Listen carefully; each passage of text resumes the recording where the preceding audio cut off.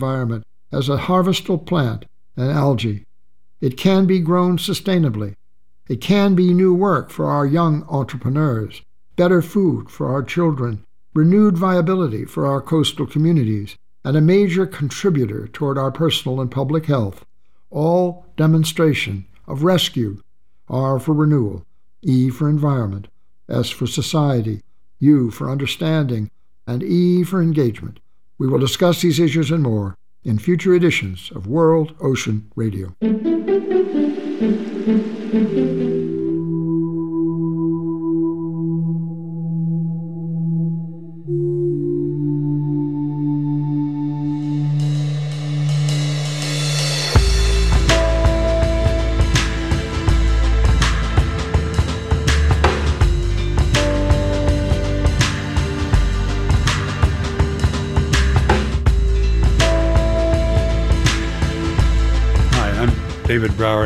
David R. Brower, and I add the R because there are 100 other David Browers in the United States, and that keeps me separate from most of them. I like the direction you're going in, KBOO, Portland, and I wish you had a lot more company.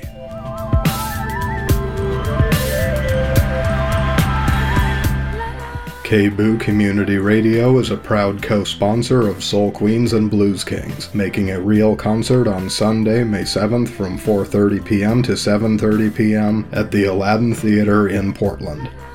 Norman Boogie Cat Sylvester and band bring together regional rhythm and blues acts for a night of music and dance as a benefit for healthcare for all Oregon. Again, that's Soul Queens and Blues Kings making a real concert on Sunday, May 7th from 4:30 p.m. to 7:30 p.m. at the Aladdin Theater, 3017 Southeast Milwaukee Avenue in Portland. More information can be found at kboo.fm on the right side of the homepage under Community Events.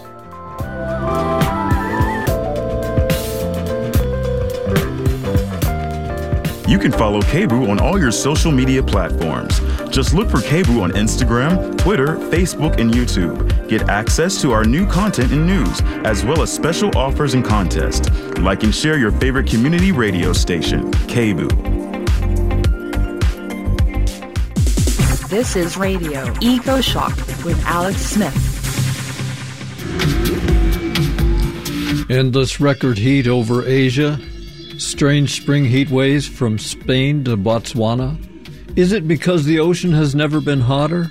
Then Katrin Ganswit from Urgewald names the trillion-dollar pension funds and investment houses paying for this new surge in fossil fuel production.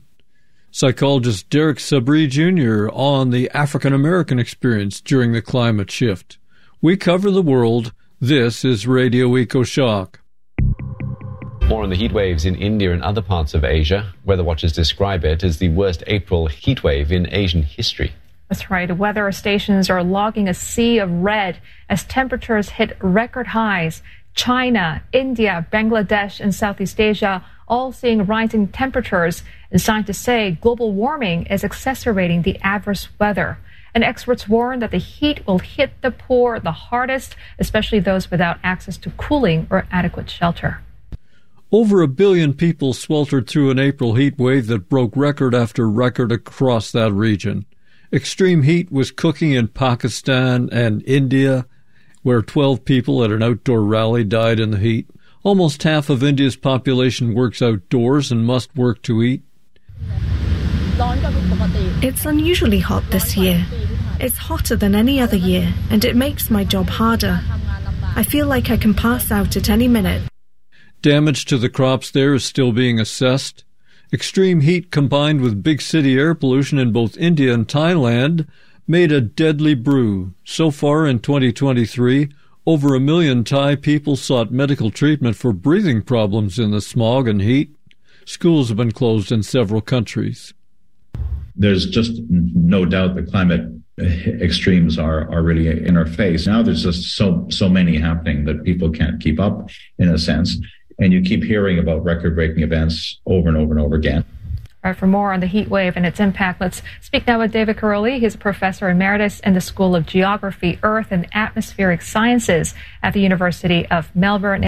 Well, let's maybe start back a little bit. It is quite normal for extreme temperatures to occur towards the end of the dry season, heading into the wet season in many parts of South and Central Asia. And so heat waves at this time of year are unusual, but particularly what's happened this year is the extreme nature of these heat waves, as you've described already, in India, in Bangladesh, in China. And those extreme temperatures are being exacerbated by climate change. Climate change is increasing the risks of extreme temperatures, making the heat waves more frequent and more intense. The heat block spread across Southeast Asia with more record extremes. According to Rebecca Ratcliffe in The Guardian, April 27, new heat records were set across, quote, Thailand, Myanmar, Laos, and Vietnam, as well as in China and South Asia, end quote. Health authorities in Thailand advise citizens to stay home. Temperatures in Bangkok reached 42 degrees C, about 107 Fahrenheit, but combined with the high humidity there, this felt like 54 degrees C. That is 129 degrees Fahrenheit. That's pretty hard to take. A deadly heat wave is silently killing lives and livelihoods and impacting more people than we care to acknowledge. The numbers are scary. Almost half of India's workers work outdoors. They are at risk.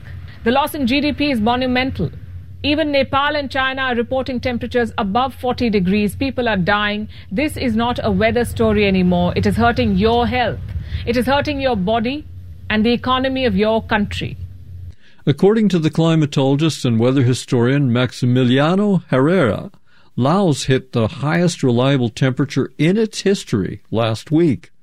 Experts are calling this the worst heat wave in Asian history, and it has been cooking the region for weeks. It's just sticking around.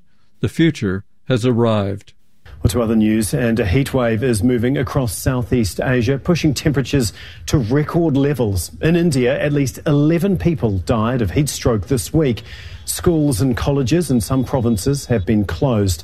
Well, Bangladesh is seeing its highest temperatures in almost 60 years, and seasonal rains have so far failed to appear. Regions across China are reporting record April highs and many wildfires, with the hottest months of the year still to come. In Thailand, the mercury surpassed 45 degrees Celsius for the first time ever on Friday. Climate experts there warn the extreme heat and drought may last for months. Well, we're going to go to Tanvir Chowdhury, who is coming to us from the Bangladesh capital of Dhaka. And is there any respite at all there at this point in time, Tanvir? Other extreme hotspots have popped up all over the planet in recent weeks. You probably heard about Sahara-like heat washing over Spain last week. It was over 16 degrees, about 29 degrees Fahrenheit, hotter than in previous years. It is unprecedented in Spain. In the southern African country of Botswana, they recorded the hottest April day ever seen. It should be the start of the cold season there, not 40 degrees C or 104 degrees Fahrenheit in the shade. All of this excess heat is coming during a La Niña year, which is supposed to be cooler. And it comes before an expected change to an El Niño event next winter, which could make it even hotter. We know the ultimate cause of all this. Humans have changed the atmosphere with our fossil fuel emissions, and by damaging the natural carbon cycle with things like deforestation. But are the hotter oceans also driving this recent heat on land? Let's take a look at those ocean heat waves. Alert, alert. Ocean heat wave. The BBC Climate and Science team just published an alarming story about recent rapid ocean warming. I found it upsetting.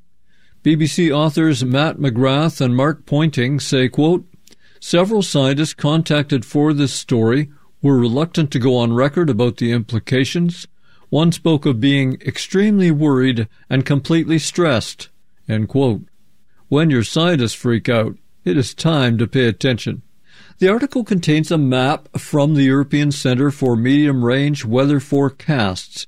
It shows average sea surface temperatures in 2011 to 2020 compared to 1951 to 1980.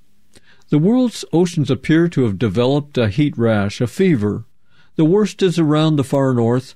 but the seas along the coasts of Alaska, New England, Kamchatka, and China are sizzling too, up to 2 degrees C warmer than in the previous decades. That doesn't sound like much, but it indicates vast amounts of energy added to the oceans. But now in the news, even hotter marine heat waves are laid over that map of longer-term averages. The North Pacific and the North Atlantic have a marine fever for sure. According to a new study by Karina von Schuckmann and 67 co-authors, and I quote the BBC here, over the past 15 years, the Earth has accumulated almost as much heat as it did in the previous 45 years, with most of the extra energy going into the oceans, end quote. In decades of measuring temperatures, world oceans have never been hotter than in April 2023. Think about that. A new global record ocean heat. As I mentioned, there are worse spots laid on top of that. The BBC article says, quote, in March, sea surface temperatures off the east coast of North America were as much as 13.8 degrees C higher than the 1981 to 2011 average, end quote. Well, the Maine lobster fishers know about that, and they're plenty worried. To be clear, the record sea temperatures set in March and April do not come from the von Schuckmann paper. A number of media outlets quote figures from the open access and real-time services like climateanalyzer.org and nullschool.net, and those are based on satellite measurements, so they're pretty reliable. For example, Sam Carana at the Arctic News blog uses Nullschool to find, quote, sea surface temperatures off the east coast of North America as much as 13.8 degrees C or 28.f higher than 1981 to 2011. And that was for the date March 15th. One caution here. While a flare-up has occurred, care is needed when picking a certain place in the world on just one day or during a month. We do not know the total influences beyond global heating that create these anomalies. Von Schuckmann's paper also notes these unknowns. It is happening, she says, but the mechanisms and the proof still have uncertainty. Radio Ecoshock. I have been covering the ocean heat story here on Radio Ecoshock for years. In the last 3 years, top scientist Kevin Trenberth has appeared a half-dozen times to explain the extent and risks of making the ocean hotter. The risks are so huge, we can barely comprehend them, including more sea level rise, faster polar ice melt, mass deaths of marine species, including corals, harsher hurricanes and other typhoons and extreme weather, and the approaching state where the sea can take up less of our carbon dioxide pollution. If that carbon capture facility drops from the sea, even a little, all of the carbon we put into the sky will heat us pretty directly. We lose the ocean protective buffer. Not good. VOA, Voice of America, did some good reporting on this ocean warming story. Quoting their April 17th article, sudden ocean warming spike stirs concern. This is an unusual pattern. This is an extreme event at a global scale in areas that don't fit merely an El Niño, said Princeton University climate scientist Gabe Vecchi. This is a huge, huge signal. I think it's going to take some level of effort to understand it. The University of Colorado scientist Karnauskas took global sea surface temperatures anomalies over the past weeks and subtracted the average temperature anomalies from earlier to see where the sudden burst of warming is the highest. He found a long stretch across the equator from South America to Africa, including both the Pacific and Indian Oceans, responsible for much of the global temperature spike. That area warmed 0.4 degrees Celsius in just 10 to 14 days, which is highly unusual, Karnauskas said. Since that last El Niño, the global heat ocean content has increased 0.04 degrees Celsius, or 0.07 degrees Fahrenheit, which may not sound like a lot, but, quote, it's actually a tremendous amount of energy, Perky said. It's about 30 to 40 zettajoules of heat, which is the energy equivalent of hundreds of millions of atomic bombs the size that leveled Hiroshima, she said. And that ends a quote from Voice of America. This fast-developing situation in sea heat is well known to science. Almost every month, another major study comes from institutes all over the world working hard on this threat. Not everyone thinks this time right now is a big strike. For example, Professor Michael Mann from the University of Pennsylvania says this is expected as a developing El Niño adds to the steady drumbeat of emissions from our stacks and tailpipes. I'm not sure we should panic about a particular ocean heat wave, but let's panic about the whole trend. On the other hand, there is a growing chorus of scientists who worry Earth's temperature will not ramp up by so many tenths of a degree per decade, but could jump up in steps and stay there. It is too early to say with certainty whether this will be a strong El Niño year. The signs are there, but spring is a notoriously bad time to predict even next winter's weather. After 3 years of La Niña, some kind of El Niño seems likely. Even if that develops in the fall of 2023, there is a lag time, meaning 2024 could be the hottest year you have ever lived. These La Niña El Niño systems, called ENSO, they come and go. But Dr. Trenberth told us in an interview last September, human forced warming has overwhelmed that ocean heat cycle.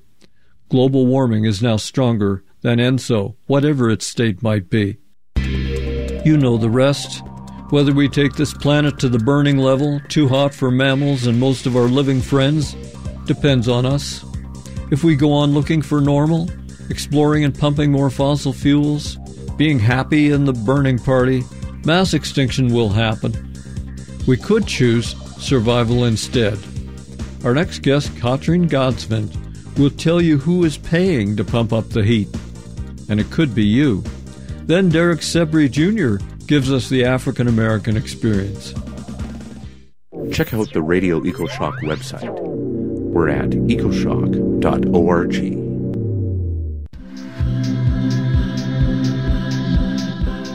Last week on Radio Ecoshock, we revealed terrible news. Big banks are financing a new surge of climate-killing fossil fuels. But the banks are dwarfed by institutional investors, including your pension funds, university endowments, insurance giants, and more. We're talking about trillions of dollars poured into more oil, gas, and coal. It is midnight for climate change. Do you know where your money is? You can find out thanks to a new free online database created by a coalition of nonprofit groups.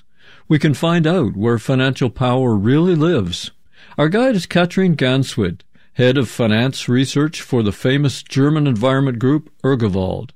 We are in good hands. From Germany, Katrin Ganswid, welcome to Radio Ecoshock. Hello. Thank you for having me. You're really welcome. I'm glad to have you. When we talked last November, you warned oil, gas, and coal companies have announced enough expansion to break the future. Is that coming true? Is there really a surge in fossil fuel expansion right now when we need it least? So the surge in fossil fuel expansion didn't stop so far, even if we announced as NGOs that it really needs to stop, and not only us, climate science, even the International Energy Agency says so, but we don't see especially oil and gas companies stopping to explore for new oil and gas resources. They're still on it. Okay, and how much fossil fuel investment money are we talking about with your report? So in our report, we identified more than $3 trillion held by asset managers, banks, also pension funds, insurance companies, retirement schemes from all over the world. And just to understand, are the big oil and gas companies expanding existing sites, or are they exploring and developing more production across the world? Unfortunately, they do both. So first of all, there is something which we call short-term expansion. So this is reserves which will come into production pretty soon, depending on the kind of reserve, in a year, in 3 years, maybe in 7 years for very complicated forms of production, but before 2030, definitely. That's on the one hand. That's what, more than 90% of the companies in the oil and gas sector are doing. And then additionally, most of the companies are still also looking for new oil and gas resources. So for resources which will only come into production in the long term, in a time where the reduction of fossil fuel use should have happened already. That's for oil and gas. For coal, it's a bit less, especially if you look for new reserves, depending on what kind of expansion you're looking at. Let's say maybe it's less than half of the industry. So there we definitely see a decline in the coal industry, but oil and gas is still going ahead like they used to. And a key question becomes, who is providing countless billions of dollars to expand oil and gas from the Arctic to the Amazon, and who is in control of that money? Why don't we begin with what you call the terrible two?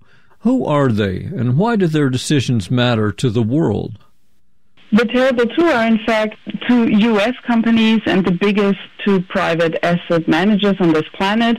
It's Vanguard and BlackRock. And it is in this order, despite BlackRock being the biggest asset manager and Vanguard, so to say, only number two.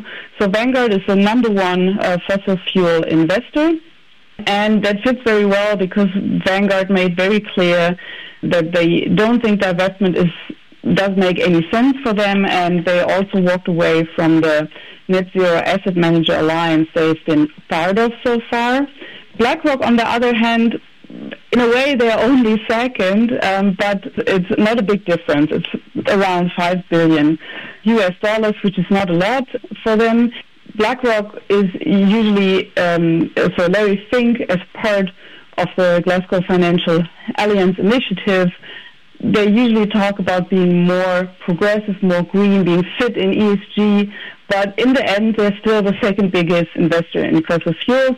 And if you look at coal developers, so companies which are still building new power plants or creating new mines, here BlackRock is actually the number one investor.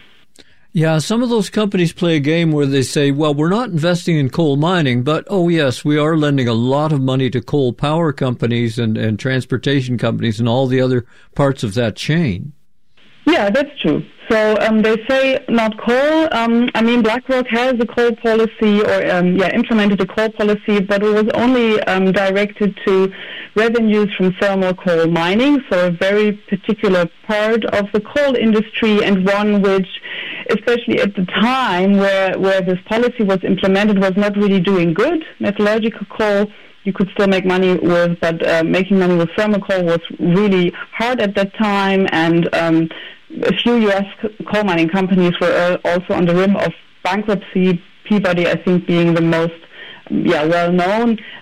So you felt it was more an argument of BlackRock to get rid of assets which were not doing good anyway and, painting themselves green at the same time. And we had a look back then when Larry Fink announced this divestment, we had a look at how big this share from the coal industry was, and we reached at about, depending on how you count it, 17, 18%. So less than 20% of the industry was what BlackRock committed to divest from. And anyway, they only divested from their actively managed funds. So everything which was passive investment, which is the biggest share of BlackRock's business, was not taken into account anyway. All kinds of climate games being played by these companies while they claim to be green. So, of course, it's a question of good reputation if you're climate friendly or not. The general understanding, even if there's, of course, counterparts or people would say something else, but the general understanding in the sphere of science, in the sphere of civil society, and also in the sphere of financial industry is clear, okay, there needs to be some climate commitments to still be part of the game. How these climate commitments are and how impactful they are, that's really the question. And we still think the Glasgow Financial Alliance on Net Zero is a good example because it started off as a tricky but maybe promising initiative, UN convened but industry-led, and NGOs had different ideas if this initiative would mean anything and would lead to anything, but we were hopeful. But so far, we don't see a lot of progress. We see, as said, important participants with a big volume, like Vanguard, walking away from the initiative. last but not least, also because of the anti-ESG laws in the United States, that's at least what they say. And we don't see a big impact. We still see the big investors and banks supporting the fossil industry, and they usually try to calculate their emissions and then talk about emission reductions, but clear-cut divestment after, let it be some time of engagement, but then a clear time where you say, now in this case we have to divest if the company hasn't a good transition plan. You don't see this for the oil and gas industry especially. So the investigation by your consortium of concerned groups found 23 big institutional investors provided about half of all the investments on fossil fuel companies. We think climate will be decided by politicians. That's the game. But really, the CEOs and stockholders of just 23 companies could be in control of our future. We should know who they are. And does your new project help us find that out? Yeah, definitely. Also, first of all, as you mentioned, our webpage on investing in climate, chaos.org, you can find a report where you easily find the top investors, and they're displayed. Many of them are from the US, but you also find pension funds like the pension fund from Japan or Norway on the list, and the National Pension Service of Korea, the Life Insurance Corporation of India, and also if you look at the U.S. companies, even though they're private, some of them, like for example the TIAA, is a pension scheme in the end. So yes, these companies don't only hold the money for your retirement, but they also decide to invest it into something which destroys the future of the planet, and definitely also an easygoing retirement. So you have these overviews on our webpage, but you also have a place where you can explore the data and look for the country of your interest, for the kind of company of your interest, for the investor of your interest, and can really check out what the companies in your country or the investor where you might have your retirement money is invested in. Yes, you talk about national pension funds, and in the U.S., investors account for about 64% of investing in fossil fuel companies, according to your great big study. And it appears like America alone could save the world climate from outright disaster if those investment companies would agree and act responsibly. But it seems like the government is split, the population is split. Do you see hope that Americans are going to come around and really act to save the climate through these money flows? Good question. As you said, it is split. And I mentioned already this anti-ESG law in the US, where you already see impacts basically on a global level, because you had all the discussion of this, you have the discussion within the networks of the Defense Alliance of can American banks still be committed if they have this pressure in their home country. And let's say, of course, Americans still can. I mean, we'll see what future brings, but we definitely hope also American society, the majority of American society, will in the end support climate law if they see the impacts. And I mean, the U.S. is a country which sees the impacts. Many parts of the U.S. see drought, see flood. They actually see what climate change is doing, and that's why I'm hopeful at some point also U.S. Americans, like I hope the same here for everyone in Europe, will understand there need to be changes in the system, how we work, how we invest, where we put our money, and how we frame our industry if we want to stop runaway climate change. I remember a few years ago, Greenpeace Germany put up billboards with faces of executives they called climate criminals. And maybe it's time for some new billboards and social media campaigns to put faces on the companies that you outline in your report. Does that sound too extreme? No, I don't think that sounds too extreme to me. I mean, the conditions we are at right now are really extreme, and I think that means extreme measures are needed to have a quick change. I mean, the changes we need don't only need to be quick, they also need to be tremendous, and they need to be more tremendous the less time we have. So you have to have impactful campaigns. And yes, I do think that the CEOs, the heads, the leadership of all these investors we're talking about have more opportunity than they admit in changing the way they invest. And this will, of course, mean, as you especially also talk about the American population, not all of the citizens will be happy about it, and maybe not all of the customers will be happy about it, and maybe some will walk to a more climate criminal investor. But the more investors and the more banks which walk on the climate path and start walking away from fossil fuel companies, the less space there will be for these companies to just go to a different funder. And I believe that this is possible. Otherwise, I wouldn't do my job. We talked about pension savings, and that really worries me because people are trying to save for their old age, but their old age may be wrecked by climate disasters one after another, and it's even worse for their kids if they ever hope to leave some money to their kids. And, you know, your retirement plan in America, the 401k, you're kind of forced through a government action to be investing in stocks, and this money flows up to BlackRock and up to Vanguard and other investment funds. Is there anything that ordinary workers can do to stop funding destruction of their own future with their saving money? Yeah, I think therefore you might need to explain a bit more about the retirement scheme in the U.S. because I would say you look for a different provider in Europe. I'm not sure. This sounded like you're stuck. If you're working for a specific company, you're stuck with their retirement scheme.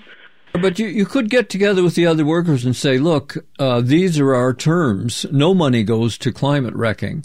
That's the best I've got. And I'm going to look up some more about pension activism in the U.S. because it gets really complicated because when people die younger, and they will die younger with climate change, life insurance companies make less money, but the pension funds, they have to pay out less when clients die younger. So climate deaths actually save them money. So it's a conflict, a real conflict for any pension fund to finance products that is deadly for its clients. And I don't hear people talking about this. Okay. So what should workers do is first they should make it public. They should talk about it. They should bring it out there so more of their colleagues know about it, and then they can get together and do something against it and say, we don't like these conditions which are killing our future, or maybe us, or at least our children. We want to have our retirement money invested in something which is keeping our future. And this would be the answer. You're listening to Ecoshock Radio for the world. I'm Alex Smith. Get it all at our website, ecoshock.org. This is Radio Ecoshock with your host, Alex Smith. You are listening to Radio Ecoshock. My guest is Katrin Ganswit, Head of Finance Research for the German environment group Urgewald, and we are talking about their new big list of companies investing in climate chaos. What about the big investment hub in London? Are the European investors part of this climate-killing game that you report on? Yeah, of course they are. You saw more and more progressive coal exclusion policies in Europe. You could definitely see there is a movement. We also see first oil and gas policies slowly emerging. Here the insurance industry has really been at the front of everything. But especially when it comes to oil and gas, with a focus on that, there's hardly any good policy out there. And as you said, the big investment hub London is still within Europe number one. So you said, as you rightly said, 64% of all investments coming from U.S. companies, but the second biggest share is actually coming from Europe, and within Europe it's coming from the UK, so basically from London. And number one here is Legal & General from London, who is the biggest investor in the UK.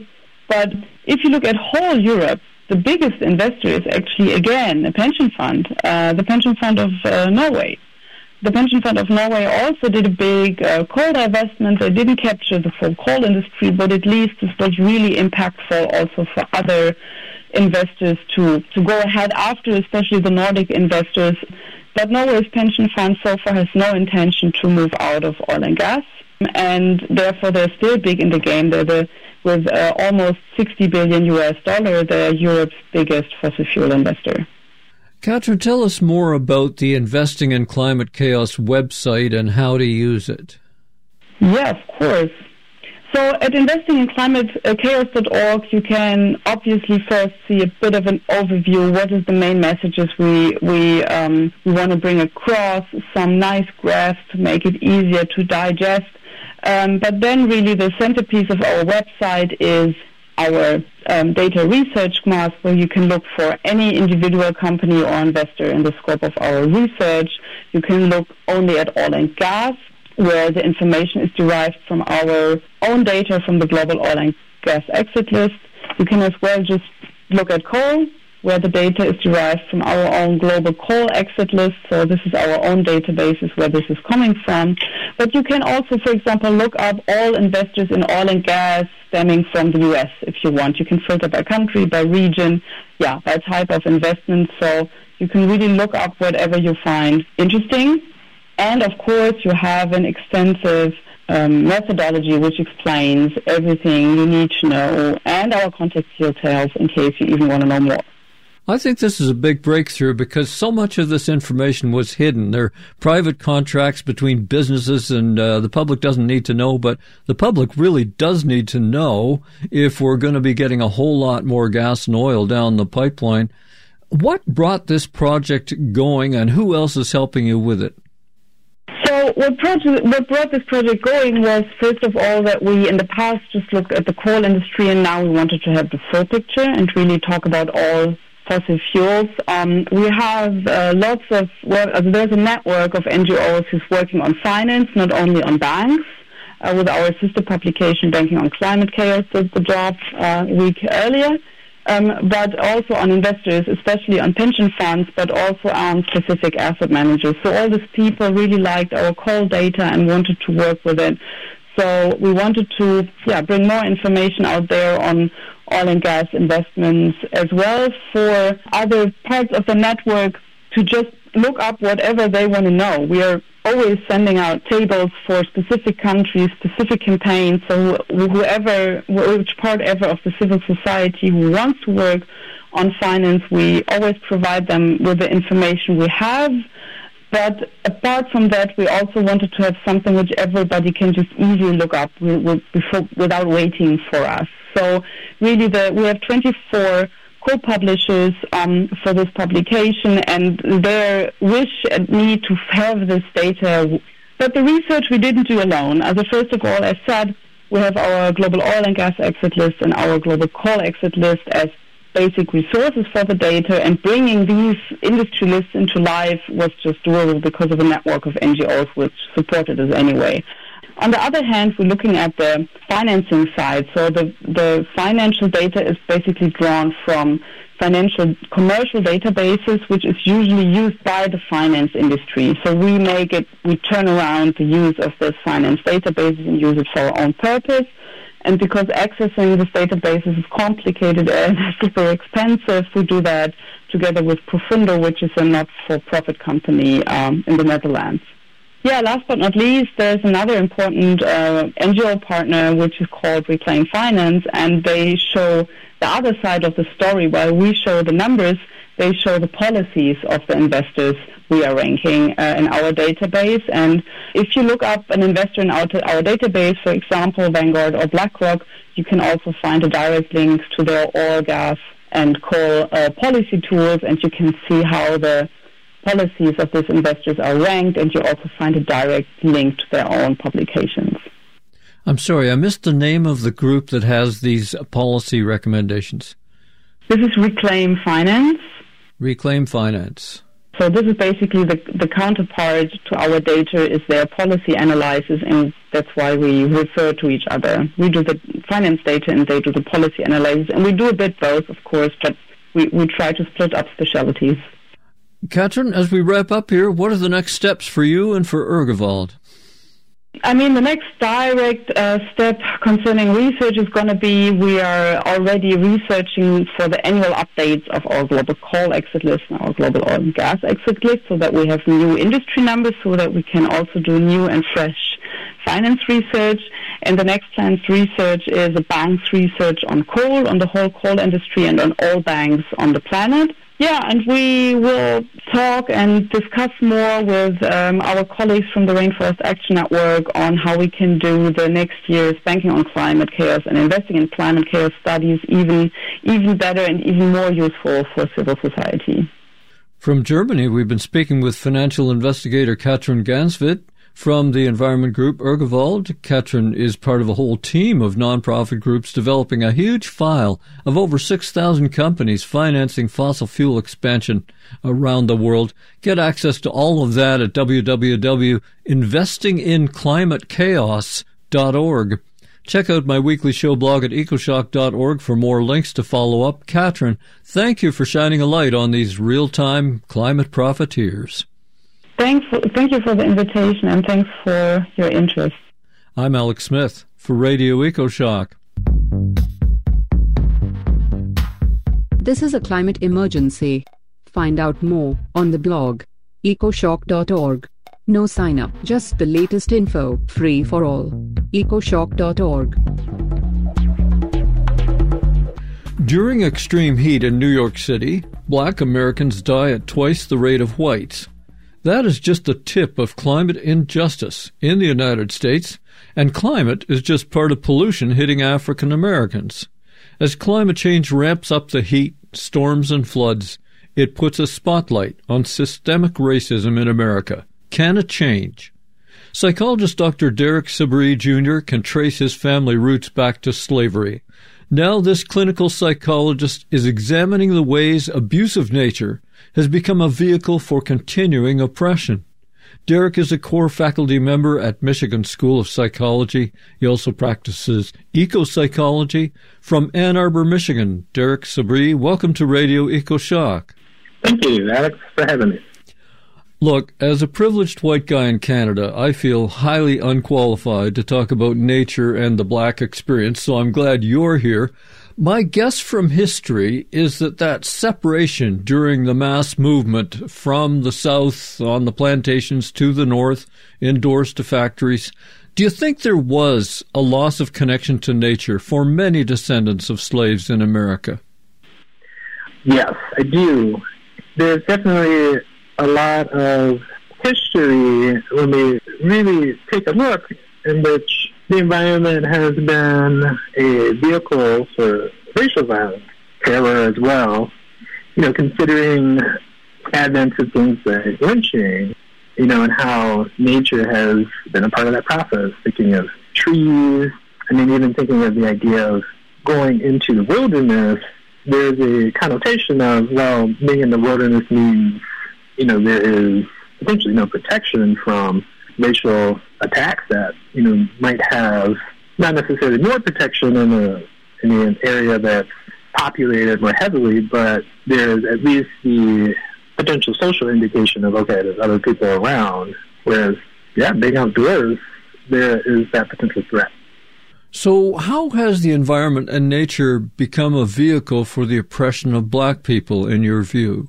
Well, thinking of just many structural and systemic racism, just experiences with things like redlining, for instance. So when we talk about redlining, we're looking at the systemic denial of housing, residential placements to Black Americans, and how when we look at redlining, we also see those same areas that have been redlined tend to have less biodiversity, less green space, higher rates of pollution, air pollution, water pollution. And so we see the policy that was enacted with redlining has also caused, environmental changes in these areas where, if you look at more affluent areas, taking Michigan, for instance, like the Metro Detroit area, there tends to be less green space within Detroit proper, whereas if you go just outside of Detroit to the suburbs, it really shifts into like a night and day kind of change there. So that just being one of the examples of how we see that racial disparity showing up in these environmental impacts. And your family came north in that great migration by African Americans, and I wonder, Does that foreshadow the coming climate migrations as parts of America become unlivable with continuing climate change? Or I guess we've already seen that to a degree with New Orleans after Katrina. Right. Yes. So typically when we see these large disaster events, taking wildfires out west, for instance, you do start to see people making shifts, moving. The trick with that is who has the resources, the support to actually make those moves. And typically it's not African Americans, Black Americans, descendants of slavery there. It's typically folks who have more resources, typically more white Americans, European Americans, that when it comes down to, okay, I need to leave because this area is unsafe, or maybe I just need to exit this area because I don't have any way to stay here anymore. Maybe I can go stay with a relative or stay with somebody else, whereas typically Black Americans don't have that option. And that's something we saw with Katrina a lot, is a lot of folks, residents who were continuing to live through that, were folks who didn't have anywhere else to go. In a presentation for mental health professionals, you explain 3 stages of domination: slavery, followed by segregation, and then mass incarceration. Derek, did this come into your own life as you were growing up? Yeah, in ways. So my father has been in and out of prison. So, really at an early age, being confronted with the engine of mass incarceration there. And so, really seeing how that impacts families, how that impacts really communities when you have these shifts and these disruptions and home in these ways because of that, either it's a school to prison pipeline or some other avenue of structural inequity, that when that happens, then you're seeing that affect multiple generations, and it takes families, and sometimes you're thinking about the advent of slavery, of Jim Crow, all the way into mass incarceration. You really don't, that's not something that people can shift in a lifetime by themselves. Yes, you talk about shadow slavery. What do you mean by that? So there's the element of when we're talking about the shadow side of that is it still continues in different ways. Right? We think of wage slavery, where often Black American folks work for gig economies, which you typically have to keep working in that frame if you want to survive. It's not about thriving in that space. And then just thinking, really, slavery itself has shifted over time. And part of that is the mass incarceration engine. So now having a captive audience, and that captive audience essentially has to be there. There is no other choice with that. There's a movie that came out a couple of years ago. It's called Alice, and it's in reference, that Alice in Wonderland style. But it was talking about a woman a Black American woman who was living on a plantation, and so for most of the movie, you don't know what's really happening around there. She actually managed to get off the plantation. It turns out she's in the 1960s, 1970s, but there's still these kind of secret shadow plantations that still exist. And so it was really an allegory to say, there's this Alice in Wonderland effect of people don't really notice that this is here, but it was still there. And so we still see those different manifestations of not necessarily slavery in the proper sense, but this sense of oppression, a sense of servitude, and, okay, do I have ownership over this other individual? So in your professional life, you also practice and train people in eco-psychology. What is that really? So eco-psychology, what we're looking at is the relationship between people and elements of the environment, of nature. So that includes a lot of different aspects. There's the emphasis of animal-assisted psychotherapy, and so that being part of that as well.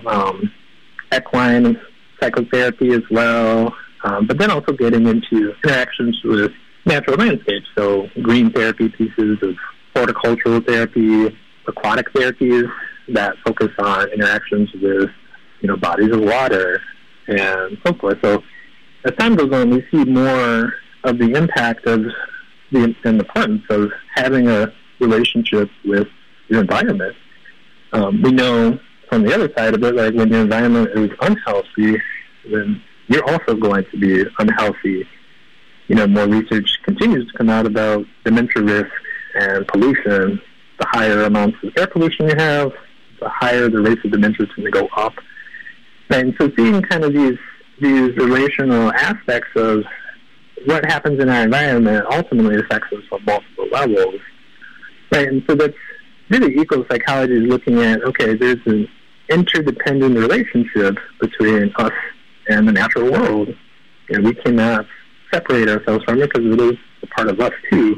And when we tend to, it causes issues for us and it causes issues for the environment. Some misinformed white people think that those with African appearance can withstand the heat better, but we learn from studies that, as I mentioned, African Americans are more likely to die during extreme heat waves. Why do you think that is? Well, there's several parts to that.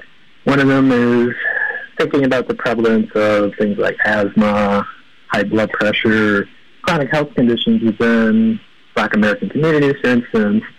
And so there's already that pre-existing racial disparity there. We saw that a lot with COVID, in that we had probably at least three times the national average of deaths in like just Detroit alone related to COVID, and that was because of asthma. High asthma rates was already a pre-existing condition there, and there tends to be a lot of air pollution within Detroit because of environmental racism, and so there's already a pre-existing, it's something that's ripe for the taking, unfortunately. And so when it comes to heat, that shows up again. So asthma and heat don't mix well. Folks who tend to have asthma and get into extreme heat usually can't breathe very well. Same thing with high blood pressure. Typically, blood pressure medication is heat sensitive and sun sensitive. So, because it tends to make folks have a harder time regulating body temperature and so forth. So, if that is a part of the mix too, then it starts to create this, really vulnerability there. And then also just being a displaced person, so homeless and so forth. You have less protection from the heat. You don't have, you don't have a house for that. And then folks who might have a house, it might not be, the infrastructure might not be up to par for them to actually deal with the extreme heat even in their own home. Are there particular steps that could help more African Americans as the climate shifts?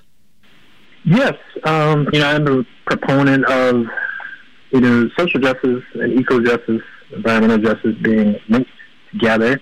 And so a part of that is really thinking about the push for reparative justice, particularly with like Black American descendants of slavery community, and how the push for policy change, reparations, for the importance of offsetting those structural and systemic elements that are contributing to these disparities, and that also being a way to address issues of climate, issues of environmental injustice. If communities who typically are faced with these challenges have more resources for themselves to deal with them, that tends to benefit all of us. We know from studies that African Americans are more distrustful of the medical system, at least some people, and maybe secretly testing plutonium on Black Americans, which really happened, could be one reason why. Dr. Derek Seabury, do you think that this extends to less trust of climate scientists as well, as part of maybe a white establishment? Yeah, I think part of that leads to that especially. I think there's a general distrust of, I would say, predominantly white institutions. And so, those climate scientists, they're typically coming from predominantly white institutions. And I think a lot of the time, there's not a focus on, okay, what is the contextual element here of how does this affect your community? How does this affect you? And how can we help you? I think when folks hear a lot of news about this is what's going to happen with the climate, and there's no way to say, okay, and this is what we can do about it, people tend to shut down. Or if there's not a personal element there of like, okay, this is how it's going to impact you, and here's maybe what we can do, folks think, well, what's the point, right? And so then you get some of that fatalism, that kind of climate doom showing up of like, well, that's just going to happen, so what are we going to do about it? You direct a program to train psychologists in Michigan. Are new psychologists learning about these complicated relations between race history and climate injustice? Are they ready to deal with that in patients? I would say not fully. There's a push, within the American Psychological Association and many state and territorial associations to promote more of that training. As an educator myself in a graduate program here at the Michigan School of Psychology, I'm one of the few in the country who, integrates it in the curriculum at this point. There's not even training programs that have really popped up yet. So yeah, there's definitely still a need for that gap, to close that gap. It sounds like there's a lot of work to do. Talk to us about the social justice organizations around Detroit that you worked with. Well, so in the past, working with just various organizations. So there's called the CARES organization that's centered out of Detroit. I work with some individuals who have represented them while we've gone to Capitol Hill to advocate for policy change, legislature on, hey, how do we promote people having more access to funding for climate change mitigation efforts, or, different efforts for training and so forth. And then also working with just different organizations within the state, so the Michigan Psychological Association, helping them develop and know who to talk to in terms of, okay, what organizations are out there that we're maybe going to want to partner with as psychologists. And then also working with the American Descendants of Slavery Advocacy Foundation and promoting the importance of how do we address climate change specifically for the American Descendants of Slavery community. Right? We have to contextualize these pieces of how everything's going to continue to show up, because it is going to continue to evolve. Suppose we become more aware of climate injustice and our responsibility for it. Do you have suggestions about how our listeners can learn more about it?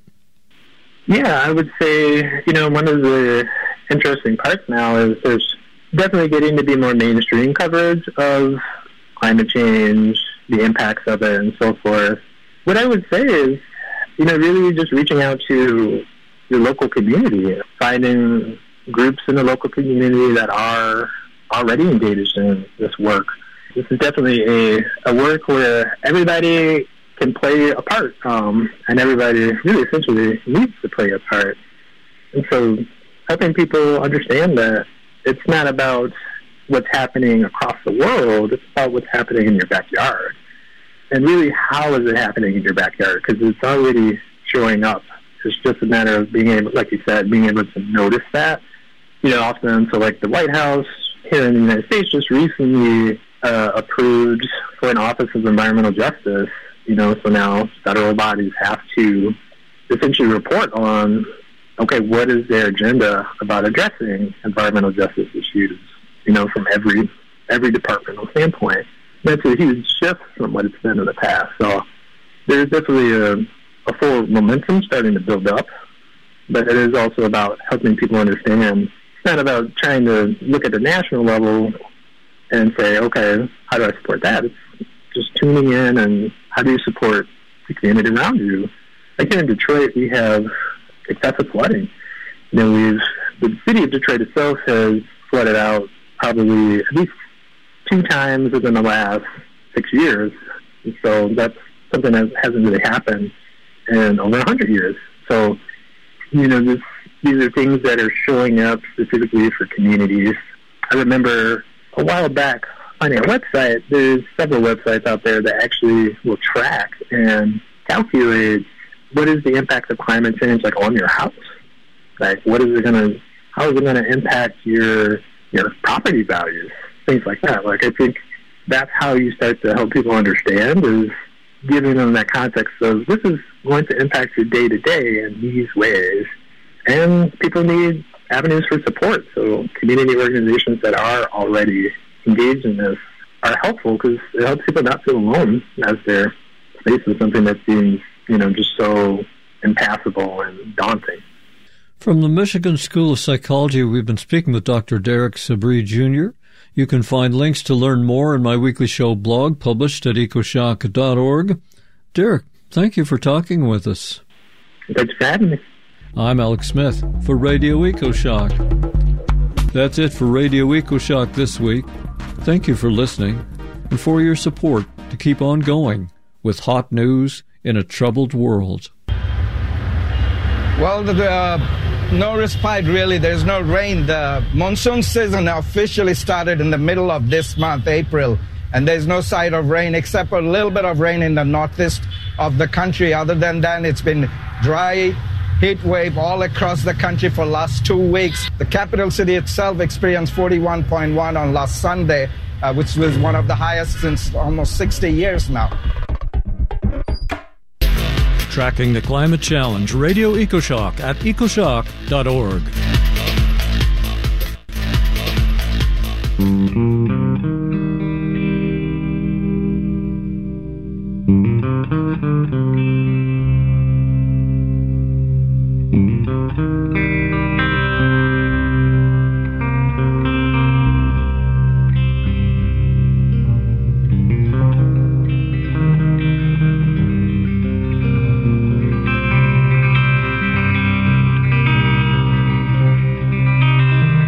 You are listening to KBOO, Portland.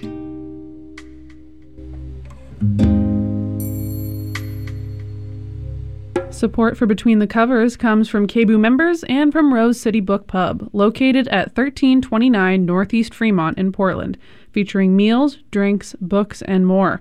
Information at rosecitybookpub.com. Hi, this is Dwight Yoakam, and you're listening to KBOO.